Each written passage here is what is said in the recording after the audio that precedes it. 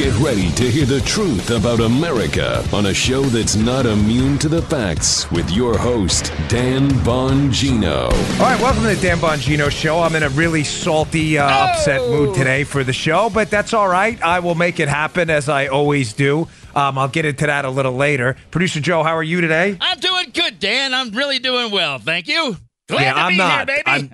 I'm not good today. So I got a lot to cover today for you, and it's good when I'm not good because this week has been full of stupid liberal stories that get under my skin and really piss me off, to be candid. And now Nike jumps on the train. Sorry about the recording schedule. You can probably tell we had to record some of this stuff a little early due to some travel and the holiday, but it doesn't matter. The content is still going to be frosty on your mind when I'm done. I want to get to Nike. I want to get to the media continuing to promote false narratives about the border crisis. Yep. No matter what, there is no amount of misinformation you can present to the media and prove to them that what they're saying is false, and they'll just continue to use it. You're not going to believe this story when I get to it after I just shred these imbeciles at Nike for the dumbest media PR plan in the history of corporate America. All right. Having said that, today's show brought to you by Helix Sleep. Helix Sleep makes the finest mattresses out there. I love Helix Sleep. We have two of them in my house. Helix Sleep, here's what makes them different. Don't get some just run-of-the-mill mattress not customized to you. Helix Sleep, you take a 2-minute quiz. They'll customize a mattress to your body type. What do you like? Side sleeping? You a hot sleeper? You like plush? A firm bed? With Helix, there's no more guesswork, no compromising. Helix Sleep is rated #1, numero uno by GQ and Wired Magazine. CNN called it the most comfortable mattress they've ever slept on. Just go to helixsleep.com/Dan. Take their 2-minute quiz. They'll match it to you. A customized mattress for the best sleep, the deepest sleep of your life. And for couples, Helix can even split the mattress down the middle, providing individual support needs and feel preferences for each side. They have a 10-year warranty, and you'll get to try it out for 100 nights, risk-free. They'll even pick it up for you if you don't love it. But you will, so you have nothing to worry about. Helix Sleep is offering a nice $125 off all mattress orders for our listeners, up to $125 smackaroos off at helixsleep.com/Dan. That's helixsleep.com/Dan for $125 off. helixsleep.com/Dan. All right, let's go.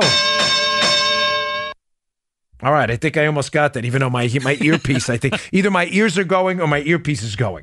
It was just either way, it's bad. Although I'd rather have the earpiece than the ear. All right, story number 1. Nike doubles down on stupid. Unbelievably, Nike has decided to take their business advice from Colin Kaepernick, failed NFL quarterback who's protesting who knows what, or was protesting everything from social justice to police officers. He seemed to change his story every 2 weeks.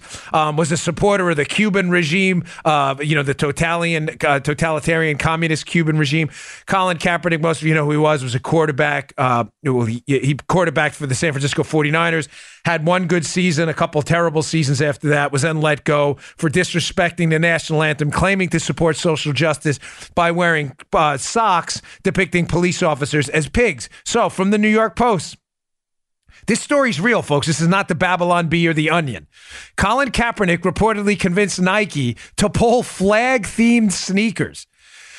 Here's the story. Nike had a sneaker line that on the back of it had the Betsy Ross flag, the 13 colonies. Many of you are familiar with it if you've seen the picture, right? Colin Kaepernick deemed the U.S. flag, the Betsy Ross flag, offensive, and according to this story, got Nike to pull the sneakers. Okay, now, it'd be very easy for me, again, to shred Nike because Nike is one of the dumbest companies in America. Now, I know many of the liberals listening will say, well, Nike stock price is up. Their sales were up. You are correct. I am not suggesting some boycott. I don't know if it damaged the company or not. I'm simply suggesting to you that in no business school you will go to. I mean, I went to business school. I don't tout my educational bona fides because I hate people who do that. But I'm not speaking here with forked tongue. I went to business school myself at Penn State. I graduated. I'm pretty familiar with what they teach on these curriculums there. Right. Even in some of the left-leaning business schools out there, Joe, a business strategy is not to alienate potentially half of your customer base in the entire country. Now, Nike, by hiring Kaepernick, did that. I have Nike products. I have sneakers and shirts I had bought before the Kaepernick disaster. I didn't burn them. I mean, throw them and bury them in the yard or whatever. I will not buy Nike anymore. Matter of fact, one of my younger daughters joked about that. I have only one youngest daughter. She went to go get some cleats for soccer. It's funny, Joe. And someone picked out a Nike thing, someone in the family, and she said, no, we can't buy these. Daddy said, no, good job. All right. Nice work by my daughter. We will not buy Nike anymore. I'm not telling you what to do. I'm not organizing some global boycott. You make your own buying decisions. I'm just telling you, Nike seems to be influenced by a guy who can't stand the cops and can't stand America for what it stands for, as evidenced by his ability to show disrespect towards the American flag. That's Nike's guy. But there's a couple of takeaways from this story you might have missed that are rather fascinating. First, let me point out the story by Ricochet by John Gabriel, who I follow on Twitter, rather interesting account. Gabriel has this piece up, and, of course, this is all going to have a price. Doug Ducey, the governor of Arizona, struck back here. Here's the story at Ricochet. Since Nike pulled the U.S. flag shoe, Arizona might pull plug on the new Nike plan. Good for you. Whoa. Here's from the piece. Excellent job by Arizona Governor Doug Ducey. Listen, I hate tax benefits for individual companies as they are. You know what I'm talking about, Joe? Yeah. When they bring they bring a company into a state and they get specific tax benefits. We'll give you this kind of write-off, that kind of write-off. No, folks, we shouldn't be doing that anywhere. Just have a nice, low, fair, flat tax code in your state. Yeah. So Nike was getting, from the story, $1 million in permit fees. They were getting them refunded or getting them waived to build this factory in Arizona. This is a twofer for us. Arizonans save their tax money and their tax benefits, and Nike, they get to make a stand on Nike, which doesn't seem to care about the American patriots, but they care mostly about offending American patriots. Here's from the piece. Nike's made its decision. This is from Doug Ducey, and now we're making ours. I've ordered the Arizona Commerce Authority to withdraw all financial incentive dollars under their discretion that the state was providing for the company to locate here. Good job. Arizona's economy is doing just fine without Nike. Beat it. Sorry. They don't need Nike there. Not that kind of company. Adios, my friend. Terrible. Yeah, seriously. Now, secondly, in case you think, well, Nike's just taking a principled stand on what they believe in. They believe represent. Yeah, I mean, we already know this. But I'm just trying to set up, thinking if liberals are listening, what's the natural flowing liberal counterattack from this? So the liberal counterattack is always obvious. Well, Nike has the right to free speech. Of course they do. I'm not attacking their right to say what they want. As long as it's not in violation of U.S. law, Nike can say or do whatever they want. That's not what I'm saying. Right. Matter of fact, I'm telling you want to buy Nike? Buy Nike. I'm not, but I'm not organizing some global boycott of Nike. Do what you want. I don't prescribe corporate censorship of their speech. I'm simply suggesting to you this is a dumb business strategy in the long run. Maybe have some short-term benefits among the woke crowd, but to alienate your customers who, as they get older, are going to start to realize how dumb of a decision this was.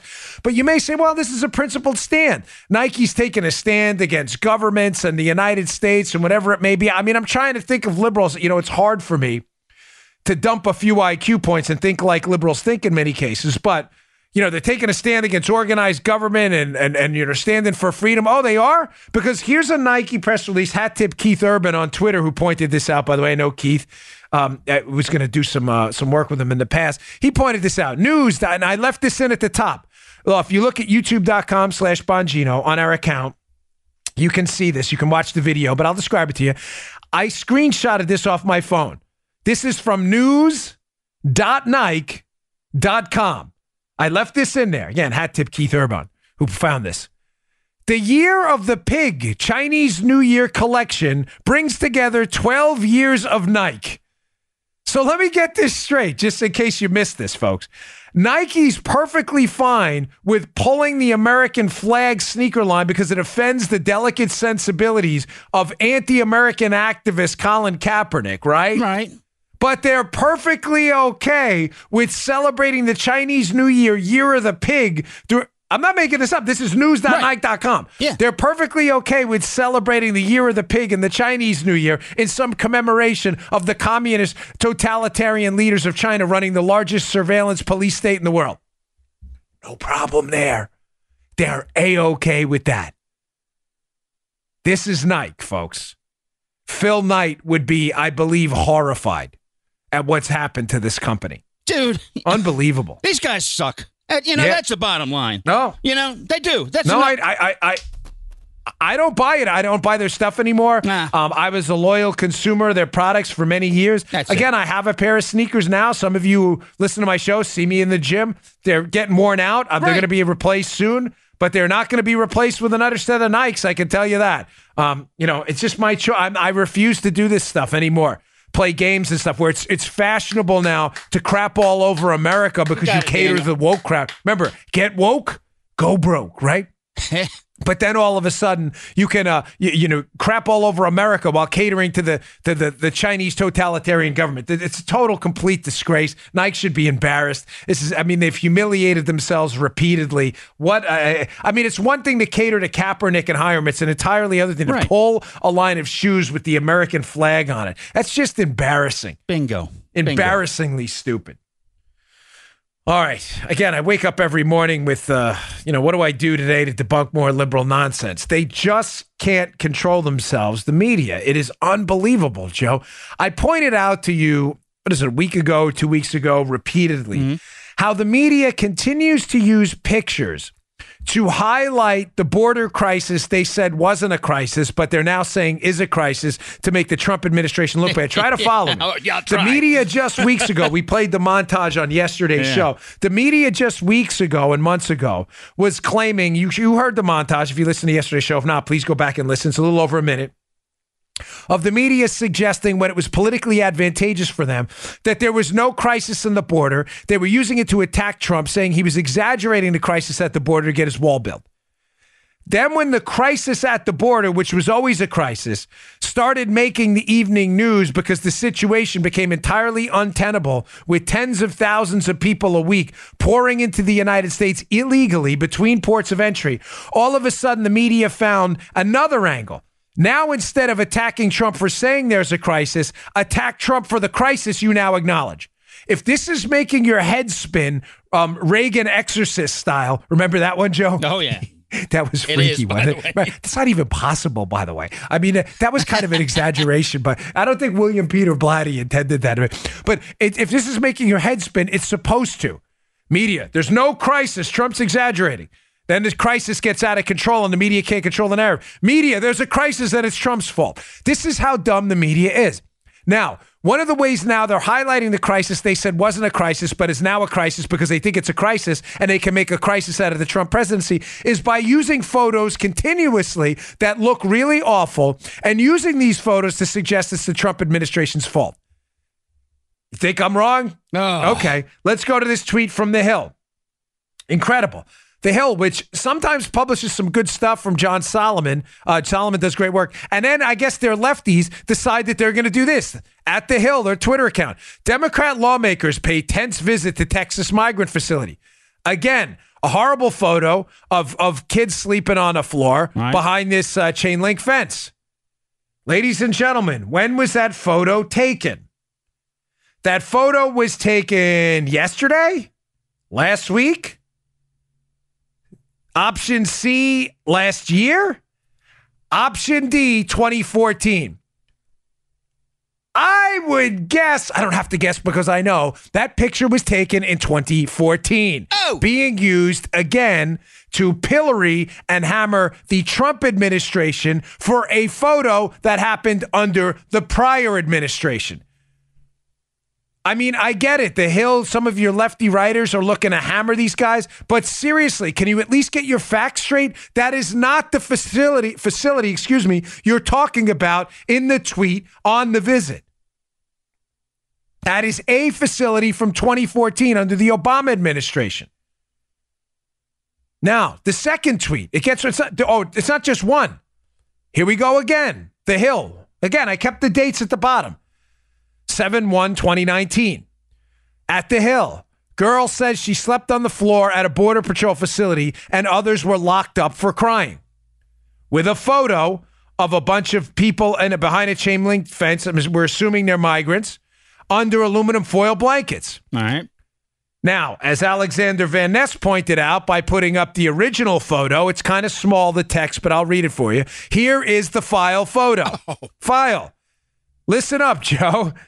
In this Wednesday, June 18th, 2014 file photo. Two young girls watch a World Cup soccer match on a TV. It goes on and on. Ladies and gentlemen, this is a 2014 photo. Gosh, to the hill. Can you please get your act together and at least put a note underneath these photos that these are not indicative of current conditions? Can you do basic journalism? Again, I love a lot of people at the Hill. Joe Concha does great work. John Solomon does great work. I get it. They try to present both sides, and I'm not piling on. I'm asking you to do basic journalism. Don't you think it's fair to put at the bottom a note that these are conditions reminiscent of the prior presidential administration and a prior time, not the present day?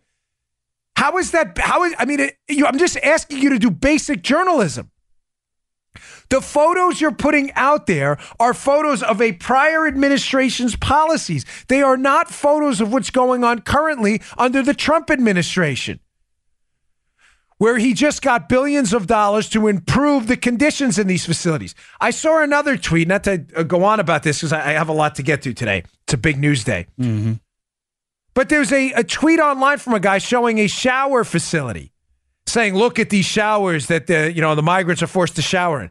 Ladies and gentlemen, no one's suggesting this is the Ritz-Carlton. Nobody. But if you enter the country illegally in violation of our laws, what were you expecting? The irony of this, Joe, is I saw a friend of mine, he tweeted out, John Cardillo tweeted out, when he was a cop, I was a cop in New York. Mm-hmm. He said, gosh, the showers I used in the police academy were 10 times worse. I remember those, folks. It was pretty horrendous. It was like a cattle call. We had something like 1,500 recruits in our police academy class, so they'd work in shifts. So when you did PT, you'd obviously have to take a shower afterwards. You're all sweaty in the New York summer, running down around the streets of New York. You'd take a shower. They would line you up, 200-300 people at a time, for these nasty, like mold-infested showers at the old police academy in the middle of Manhattan. And you didn't think anything of it, Joe. You walked in with your soap, your shampoo. You had whatever, you had 30, 40 seconds, and so, all right, move along. And that was just the way it was. Keep in mind, we were the law enforcers, not the people who broke the law. And yet this video I see on Twitter is of a shower. You're like, well, what's wrong with the shower? I don't understand. Well, I mean, what were you expecting? Bidets in there? You broke the law. We're doing the best we can to facilitate humane conditions under an unprecedented wave of illegal migrants coming to the country in violation of our law. What were you expecting? Smith & Walensky catered meals? Gold-plated shower nozzles? Multiple shower heads with Dove soap? I mean, what were you expecting? Oh, yeah. That's awful. I mean, it's really sad. Yeah. The media can't tell the truth here. Blaming us, the United States government, while liberals simultaneously claim government has all the answers. We're spending $4 trillion a year, the United States government. The government can't figure out how to stem an immigration crisis. When I talk about the government, I'm not blaming Trump. I'm blaming the government. The government is the judicial branch, the legislative branch as well, rhinos and bad Democrats as well. They can't figure out how to fix this problem, and you get people like AOC and these other libs running out there on a bigger government suggesting if we spend more money, they'll fix the problem they caused. Yeah, okay, sure. Nice work. Whew. Tell why I'm a little bit salty today? Yeah, you're getting me that way too, man. I know. Sorry. Yeah, that's fine. It is what it is. We had some equipment issues this morning, too, which are contributing to my general saltiness. Well, I hope you all have a good, wonderful Independence Day tomorrow. As I said, we are taking our first vacation day ever. Joe deserves it. We've been around. Thank Joe you. doesn't get any vacation. We have worked every single weekday for the last 5 years. You too. Putting together a show. So, yeah, which I'm always proud of that. It's amazing. We've done 1,015 shows already. It's incredible. Wish we could find show number 1, which was taken off of SoundCloud. Remember that, Joe? I think I may have found one of the first Remember we 5. made that mistake on the show? Yeah. They took it down. That'd be a classic. One of these days we'll locate that. It'll be like a T-Rex fossil. All right, today's show also brought to you by our buddies at Harry's, the best razor on the market. Look at this thing. This is the finest, sleekest razor out there. Gives you a nice close shave. Got the cover on so I don't, cut myself. But this, I love this razor. It's my favorite razor. I use it to shave. Listen, it's got a lubricating strip. It doesn't have any of these fancy gimmicks nobody uses, okay? There's no flexi balls, flux capacitors, V8 engines on the back. This is just the finest, sharpest bladed razor for the cleanest, closest shave you're ever going to see. And it's good looking. Look at that. Check that out. Yeah, that's my Harry's razors right there. Listen, a lot of guys buy disposable razors when they travel, but this summer you don't have to sacrifice quality for price. Harry's delivers high quality, travel friendly, which I do a lot, shave supplies at a great low price, just $2 per blade. Join the 10 million who've tried Harry's. Claim your special offer now by going to harrys.com/Bongino. Harry's founders were two regular guys, tired of the overpriced gimmicks.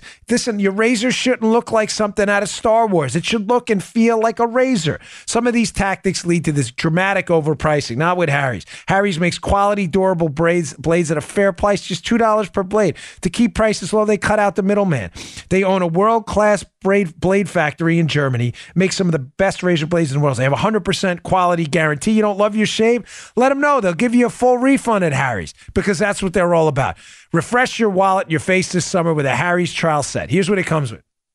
Weighted ergonomic handle for an easy grip. 5-blade razor with a lubricating strip and a trimmer blade for a close shave. I use it around the facial hair. Rich lathering shave gel will leave you smelling great, and a travel blade cover to keep your razor dry and easy on the go. Redeem your trial set at harrys.com/Bongino. harrys.com/Bongino. Let them know the Bongino Show sent you to help support the show. All right. Let's see. All right, this is an important piece here. So Real Clear Investigations, hat tip my buddy 279 and others who pointed this out to me. Real Clear Investigations has an absolutely terrific piece that I can't recommend you read in strong enough terms. It'll be up at the show notes. It's by Eric Felton, July 1st, 2019. Title, Insinuendo. Like insinuating an innuendo. Insinuendo, why the Mueller report doth repeat so much. Folks, excellent work by Eric Felton. Go to Bongino.com to read it under the show notes. Click on podcasts. They're right there. Or you can subscribe to my email list, which I implore you to do, and I will send these right to your email box every morning. We won't spam your inbox, I promise. Ladies and gentlemen, this points out something critical. Mueller's going to be testifying on July 17th. And as I've said repeatedly, the Mueller report, ladies and gentlemen, I feel sorry for you if you believe the Mueller report is a legitimate investigatory document. It is not. The Mueller report is a 400-page opinion piece written in a very deceptive, slimy, slithery, kind of snaky way to make you believe that the Trump team committed crimes that did not, in fact, exist. How do they do that? The best example of this, what Felton calls, and I'm going to steal that term. I'll footnote it. Of course, I don't steal anything. But the best example of what he calls insinuendo, insinuations and innuendo in the Mueller report. I have to give you an analogy to describe what the Mueller report does because it'll make more sense as we talk about some of the snippets from this piece. If I were to write a report about a bank robbery Joe Armacost allegedly, we're going to have to add this to his list of crimes, allegedly committed, a bank robbery, and I'm the investigator like Bob Mueller and Andy Weissman, his lieutenant, his Democrat lieutenant. If I wanted to paint Joe as a bad guy, even though I knew Joe didn't rob the bank, what I could do is I could write a report. And in that report, Joe, I could make events that are seemingly innocuous. Mm-hmm. I say seemingly innocuous because I can make them seem and imply that you are guilty without ever charging you. Yes. Follow me here. And if Joe, you're the audience ombudsman, stop me if this gets confusing. Yes. So what Mueller wants to do to Trump is say what I want to do to Joe.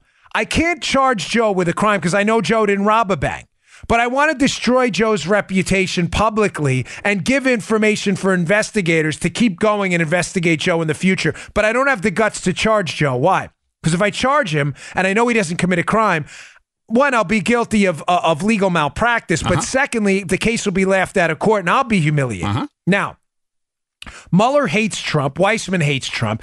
They wanted to write a report that would damage Trump's reputation without charging him with anything. So what they did is what I'll do against Joe, all right? Okay. So I know Joe goes to Bank of America somewhere in Arnold, where he lives in Maryland. Well, I don't actually know that, but I'm guessing, right? Good enough. So, Joe, I write a report saying that this bank, we know the bank, let's say, was robbed on August 2nd of last year. So on August 2nd of last year, I write a report saying Joe got in his car on August 2nd at 9 o'clock in the morning.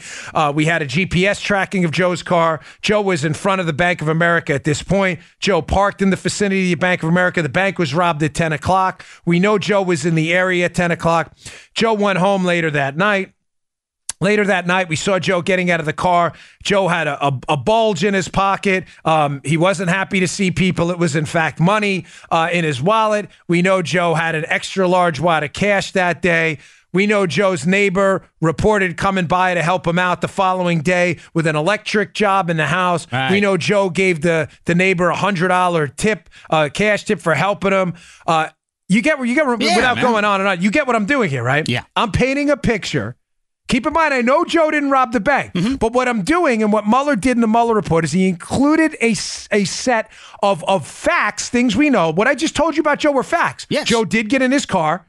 Joe did have money, and Joe did give the neighbor a $100 tip the next day. And Joe was near the Bank of America in Arnold. Yes. Those are facts. Yeah. Just like it's a fact that Manafort had some contact with Kalimnik, that Papadopoulos met with Downer. But notice the framing of the facts. Now we find out later other sets of facts left out of my report on Joe. That the reason Joe was near a Bank of America is because there's an ATM across the street at Sal's Sweet Shop. Joe went over there to the ATM, picked up an ice cream, got some money. That's why he had a bulge in his pocket going back. We also find out that Joe had that bulge in his pocket because he had a good week. He got a bonus at his job, whatever it may be. And he felt like because the neighbor helped him out a lot that he owed him, so he gave him $100 for all his past help. Now, all of a sudden, the story I told you about Joe that made it seem like he robbed the bank is an innocent story about Joe going to the sweet shop to get ice cream and taking care of his neighbor. That is what Mueller did. There are a couple of examples in this piece I want to paint for you that just decimates this Mueller report for doing this through insinuendo, which is a great good line. one, man.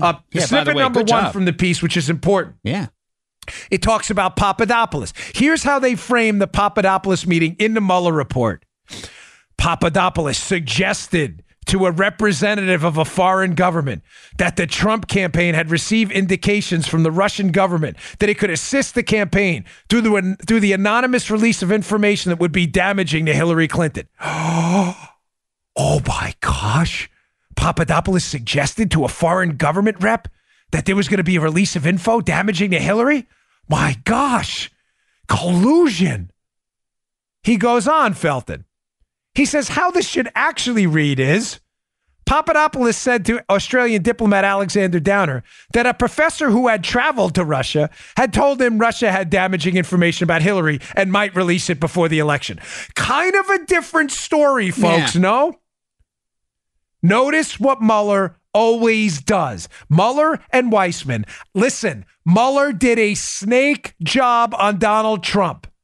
I am sorry if you insist on defending this man. He has shown in his later career when he took over the Mueller probe. I'm not knocking the guy's service to the country. I'm telling you his later career has shown himself to be a snake. And if he's listening, I hope he hears that. What he did was disgraceful. Mifsud was not a representative of the Russian government. He was a Maltese professor who had allegedly heard about some Hillary damaging information, which was all over the media. Stop spinning this stuff. Now, I covered that one yesterday, so there's no need to beat this thing to death, to beat a dead horse on the spinuendo.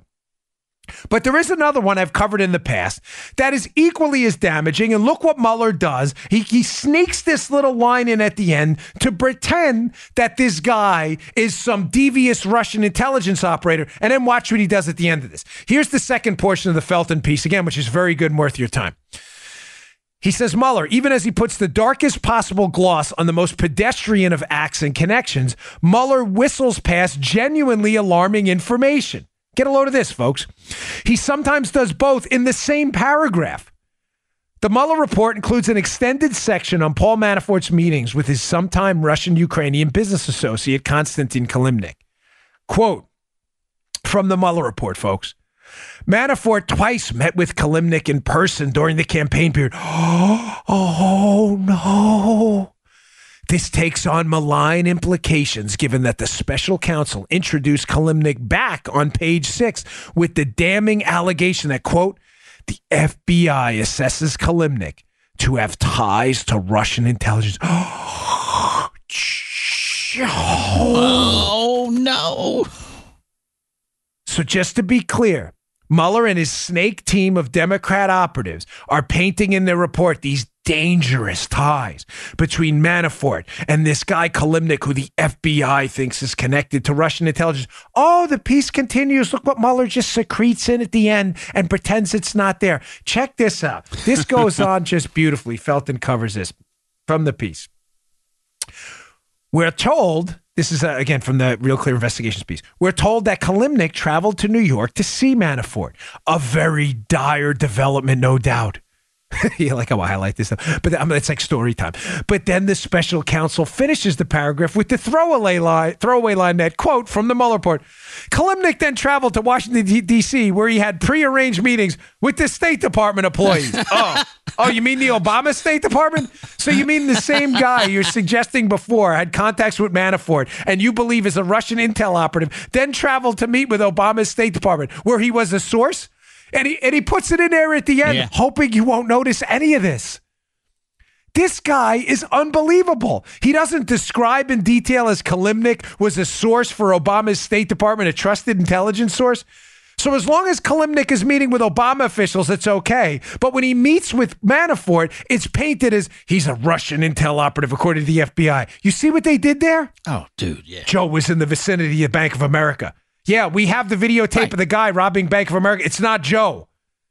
Joe was going to the Sal's sweet shop next door to get ice cream, not the bank. Sally! You dopes. There is a little crepe store over there by that Bank of America in the back road in Arnold. I don't know if you've ever been down there. By Squisito's Pizza, Joe. Yeah, there was a yogurt place over there, too. My time in Severna Park, reminiscent from the good old days. Folks, it's clear what Mueller's doing. He is writing an opinion piece designed exclusively to damage the Trump team. This is the biggest snake job I have ever seen. The fact that Mueller's reputation, he thinks it's going to be salvaged when history tells the real story of this, is embarrassing to Mueller. He has really destroyed his entire reputation as a nonpartisan actor. I always say Weissman didn't destroy his reputation, Mueller's lieutenant, because he never had one. He's always been a disgrace to the legal process. So Weissman had no reputation to ruin. Mueller did. This was embarrassing. Hey, just a couple more quick notes on this. Mm-hmm. He also talks about in there Michael Cohen and his relationship with this Georgie Rizalazny. I always say the name wrong.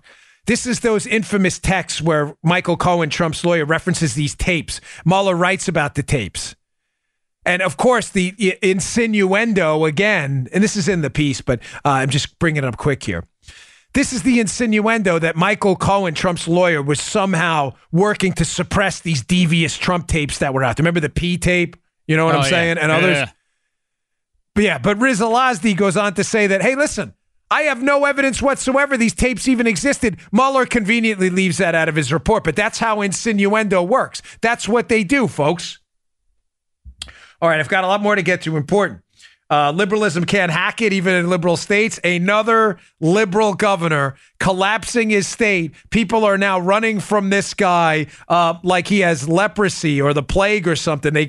Liberalism doesn't even work in liberal states. I got that, and I've got some video I missed yesterday of Chucky Schumer. Save this video, folks. It's a doozy because Chuck Schumer is now again taking completely opposite positions on the same thing. It's important. All right, before we get to that last sponsor of the day, but a good one. Ladies and gentlemen, clutter. We love clutter because if you're moving to a new place, like me, having a baby, or just condoing your life, you're probably looking to free up some space. Self-storage is always an option, but it's not convenient. What if there was a way to store your valuables without breaking your back or your bank account? There is. Meet Clutter. Clutter, the world's largest on-demand storage provider. When it comes to making life easier, Clutter is the undefeated champ. Their on-demand experience takes the self out of self-storage. With Clutter, finding an affordable place to stash your things has never been simpler. Just sit back, relax, and let Clutter take care of the rest. It's the world's largest full-service on-demand storage experience. No guesswork, no wasted space. Clutter helps you find out exactly how much storage you need. It takes zero effort. Just schedule a pickup.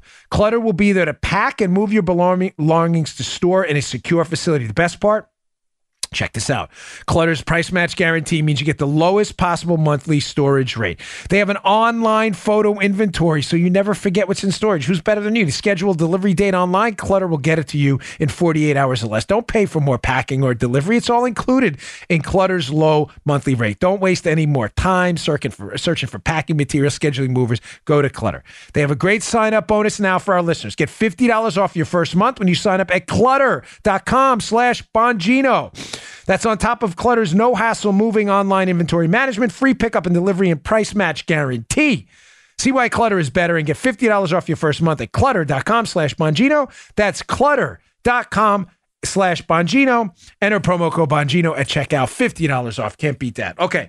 As I always say, liberalism, even conservatism benefits conservatives and liberals. Liberals, ironically, damages liberals and conservatives at the same time. Yeah.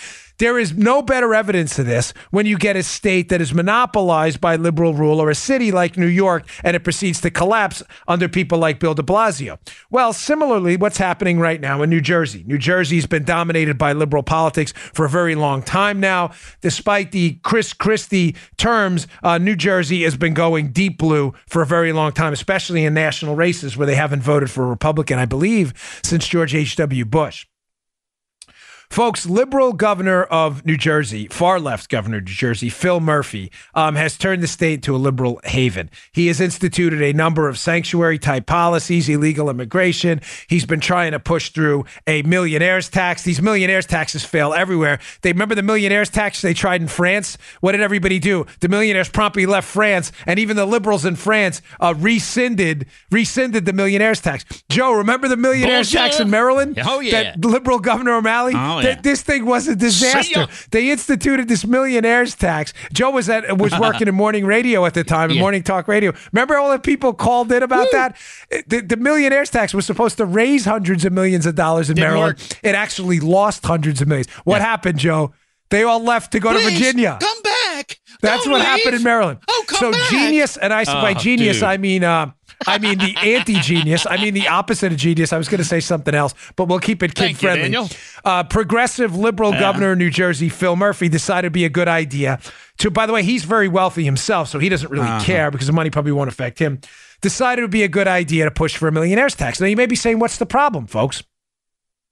New Jersey's a liberal state, moving far left rapidly. Just pass it, right?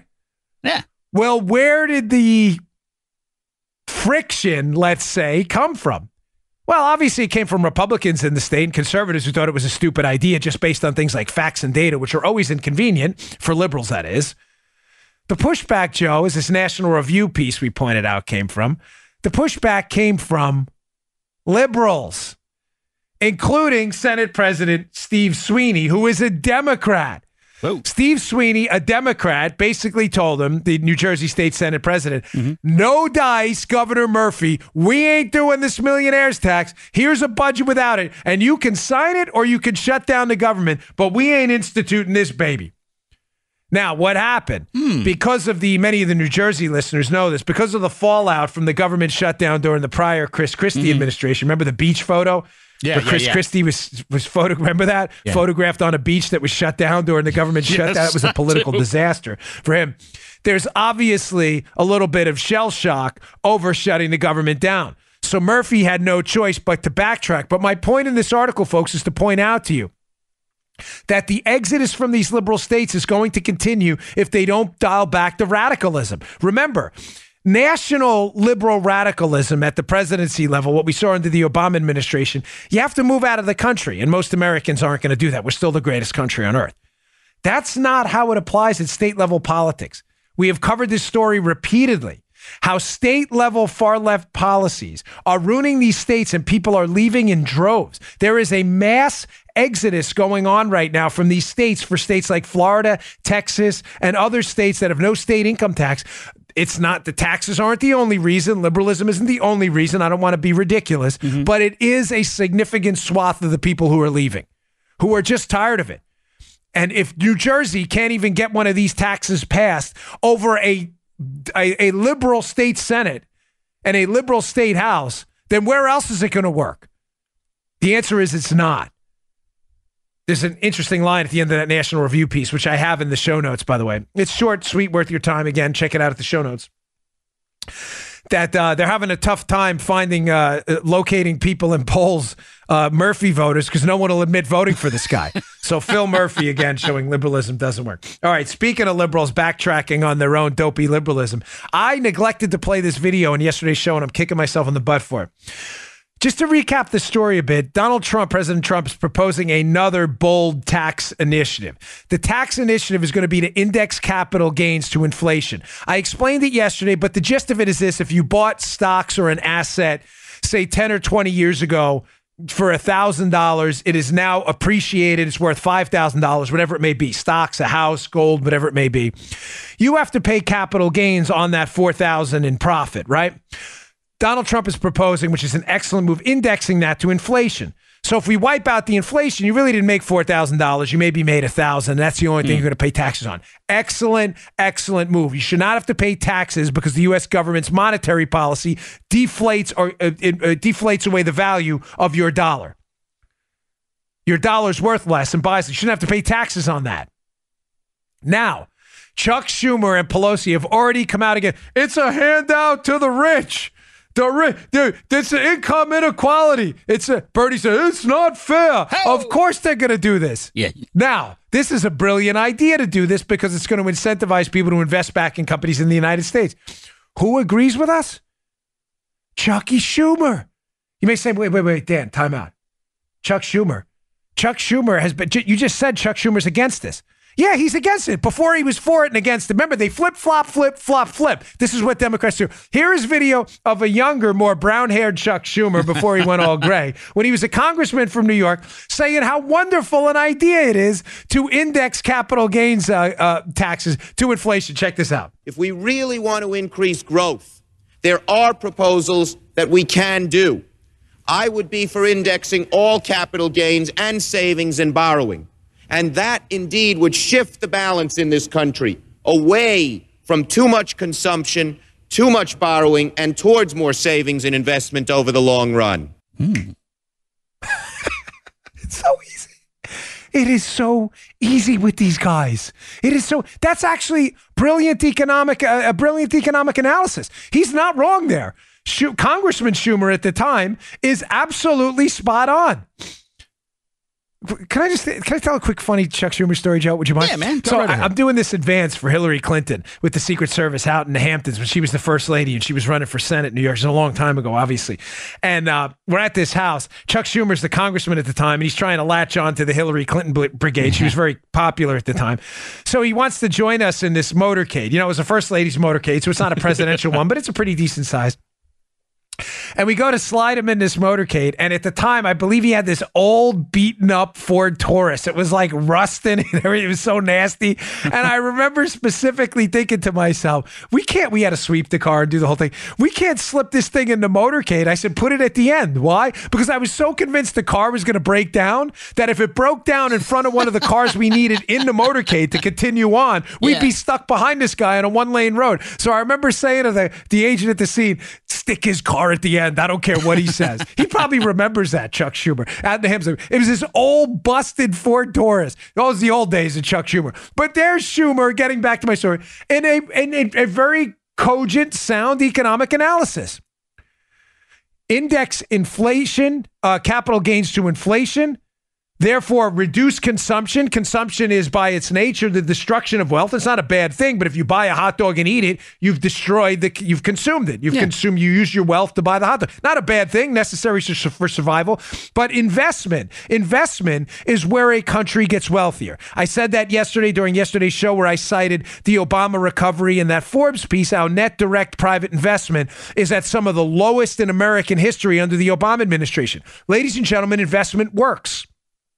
When you reduce capital gains taxes, you free up more money amongst free American citizens to take that money and reinvest it back in American businesses. Invest it. What does that do? It allows the businesses, Joe, to buy more efficient equipment that make better computers, that in turn filter through the economy, that enable workers in the economy to work faster on better computers, which enables them to produce more stuff, more healthcare, more medicines, more cars, which enables them to get to work faster, which enables them to save more money on gasoline. You see this virtuous cycle, but this all stems from investment. Investment, not consumption. Consumption is necessary, no doubt, but it is investment in American businesses that allows them to operate more efficiently. It's called productivity, to produce more output from the same inputs or the same output from less inputs. That is the essence of wealth. Investment in business to produce products and services we need. It is the products and services that make us wealthy. Schumer was absolutely right. But the Schumer of today, who could debate the Schumer of old, of course, is absolutely wrong. Now he says, it's for the rich. He's just making that up. You can tell he knows the difference, but like most Democrats, sadly, he's just lying and making it up.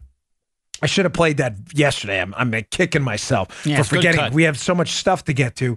We've been backlogged with so much material. I want to make sure I get it all to you before the July 4th Independence Day holiday. Okay, this is one of those, I don't do these stories often, these lighthearted kind of newsy stories. But given that I live in Florida, I wanted to just put this out there. Story in the New York Daily News, which should frighten the heck out of all of us.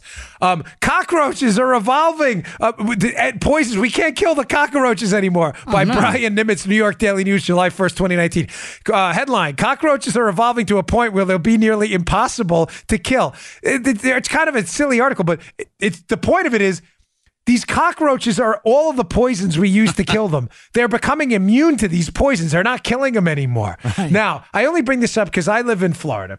And the cockroaches down here in Florida, they're not the German cockroaches. They're those palmetto. They call them palmetto bugs down here, which is a fancy term for really big, hairy cockroaches. They are the most frightening things on planet Earth. I mean, we have crocs. We have alligators down here. Excuse me, not crocodiles. Alligators down here. There's probably some sharks. I don't worry about that. I worry about the palmettos. These are the nastiest things ever. And if they're evolving to poisons, I'm going to be genuinely perturbed. Hey, listen, I have no problem with self-deprecating humor, but these things are scary looking. They're about this big. You can hit them with a baseball bat, and I swear they have Kevlar-coated armor and like laser beams that come out of your eyes. I'm not joking. I have slammed some of these things so hard, and they run away, and then they turn around and smile at you and laugh. So the stories about the German cockroaches up in New York, please don't tell me the palmettos down here are becoming immune to poisons too.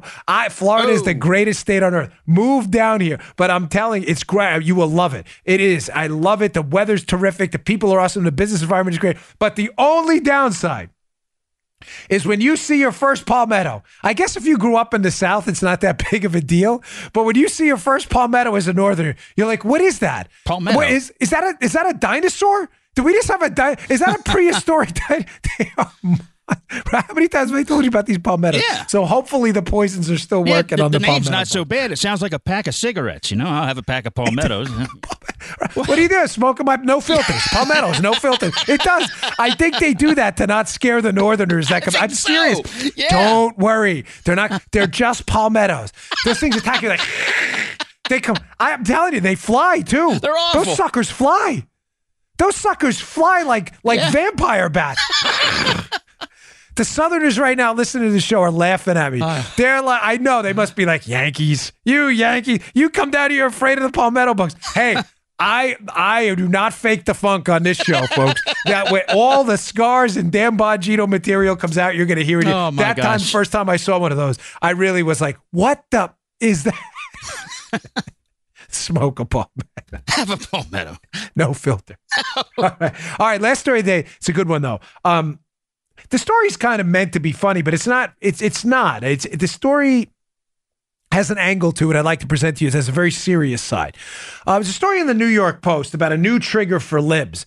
Apparently, libs are bothered now by, quote, wife guys. Griping about, quote, wife guys is beyond insane by Carol Markowitz. I have this story up in the show notes again. This is fascinating. I had never heard this before. Apparently, liberals are now bothered by men who talk about their wives a lot. I do on the show. I talk about my wife. She's the biggest part of my life. Mm-hmm. I mean, why would you not? I don't understand. I mean, I don't do it to impress you. Hey, look at me. I've got this great. I would just do it because I live with my wife. I love my wife, and it's part of the show. But apparently that's a bad thing now, Joe. I'm a, quote, wife guy. Mm-hmm. Now, this is kind of insidious, though. I know the headlines kind of, whatever. You know, they're not really painting it as a very serious story. Weird, yeah. But there's something insidious. There's an undercurrent here, which I want to talk about because it's important. It's something I brought up on the show repeatedly about how this liberal agenda kind of seeps into our psyche. Now, from the piece, there's an interesting part in the piece where they talk about this 2016 University of Melbourne study found that women on Facebook use the word husband a lot while men use wife far less frequently. Chris Matazik at CNET called this troubling. Okay, so number one, liberals first are bothered by the fact, just to show you how dopey liberalism is and how they constantly step on each other, kind of following on from the Chuck Schumer story where they take two opposing viewpoints, right? Schumer, capital gains tax cuts are great. Capital gains tax cuts really stink. Liberals in 2016 found it troubling that men don't use the word wife on Facebook a lot. They called it, quote, troubling. Mm. So, Joe, not talking about your wife is a bad thing, according to liberals. Got it? All right. You're the audience ombudsman. Okay. You're tracking, right? You bet. Men who don't talk about their wives, big trouble. Uh-huh. Now, back to the piece. This is liberals, again, flipping on a dime because, of course, they can't tell a consistent story. Now, of course, liberals find it troubling that men talk about their wives too much. So if they don't talk about their wives, they're bad. And if they do talk about their wives, they're also bad. You're the so-called wife guy. Yeah. Now, the gist of the wife guy argument, why liberals now have a beef with men who talk about their wives too much, try to follow this stupidity. I know, folks, it's so dumb. Like, I feel bad. Your aptitude, I have to like knock down neurons and clip off your dendrites to make you understand this. I get that this is dumb, but the logic behind the wife guy triggering liberals now is that they celebrate their wives because their wives do too much work and they feel bad about it. Oh, I'm like, wait, what? I don't even get. Like, you celebrate what your wife does for you because she does things for you that make and enrich your life and make you and your business and your life and your personal life better. If you're sitting there, here's the script. This is one of those times. Hat tip Dave for the cricket guy. This is what we should have heard from liberals on this.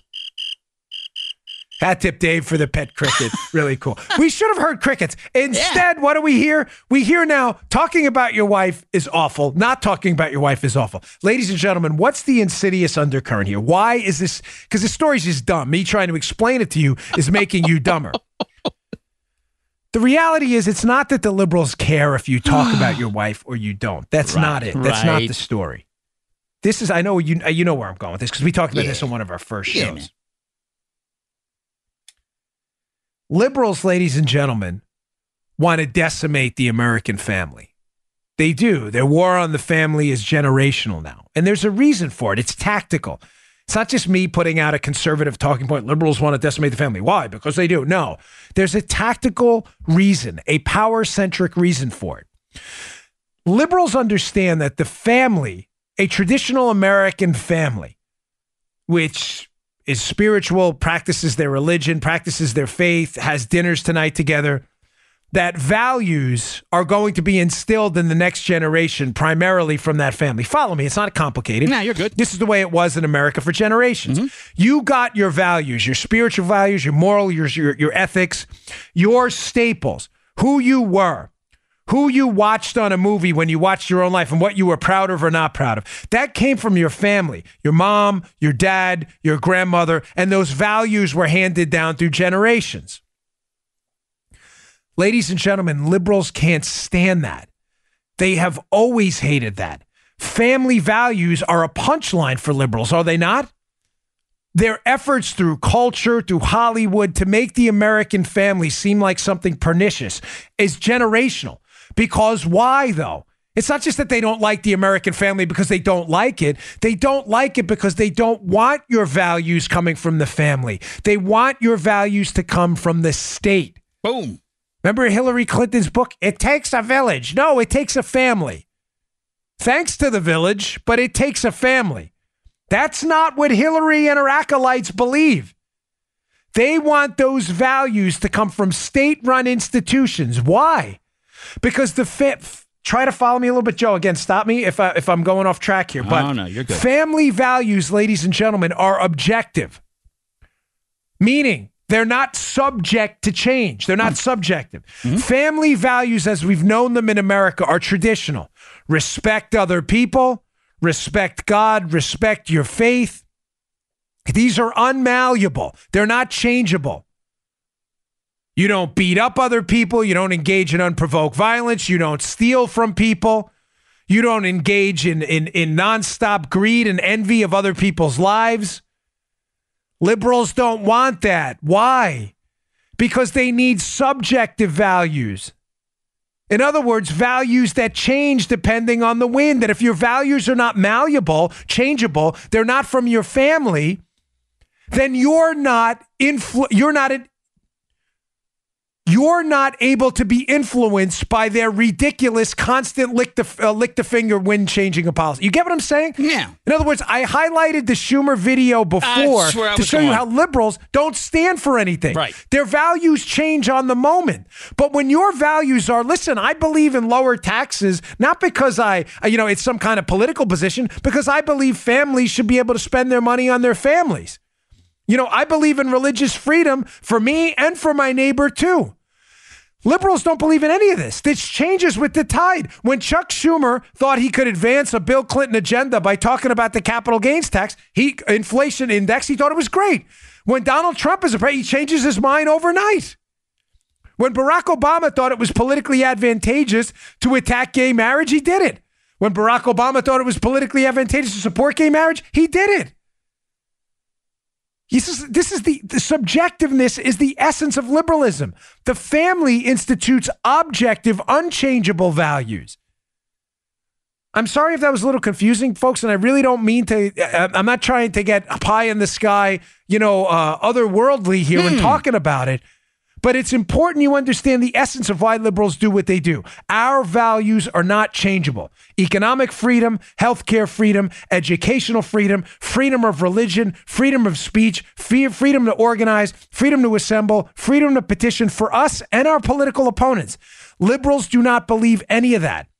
They believe in subjective changing values. Yes, freedom of speech for us liberals, but not for them. That's inherently subjective. It's not an objective principle.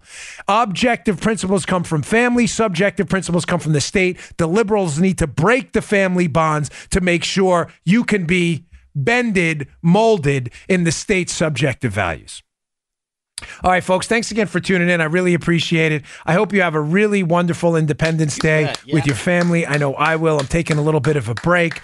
Joe, you have a nice day off. Thanks, man. You too. I appreciate all of you tuning into the Fox when I was there, by the way. It means very much. It means a lot to me, so I deeply appreciate it. Please subscribe to our show, youtube.com/Bongino. It's free. Also on Apple Podcasts, iHeart, and SoundCloud, all free. Check us out, our audio podcast there. We really appreciate it. I will see you all for a new show on Friday. Don't forget, we'll see you then. Take care. You just heard The Dan Bongino Show. You can also get Dan's podcasts on iTunes or SoundCloud. And follow Dan on Twitter 24/7 @DBongino.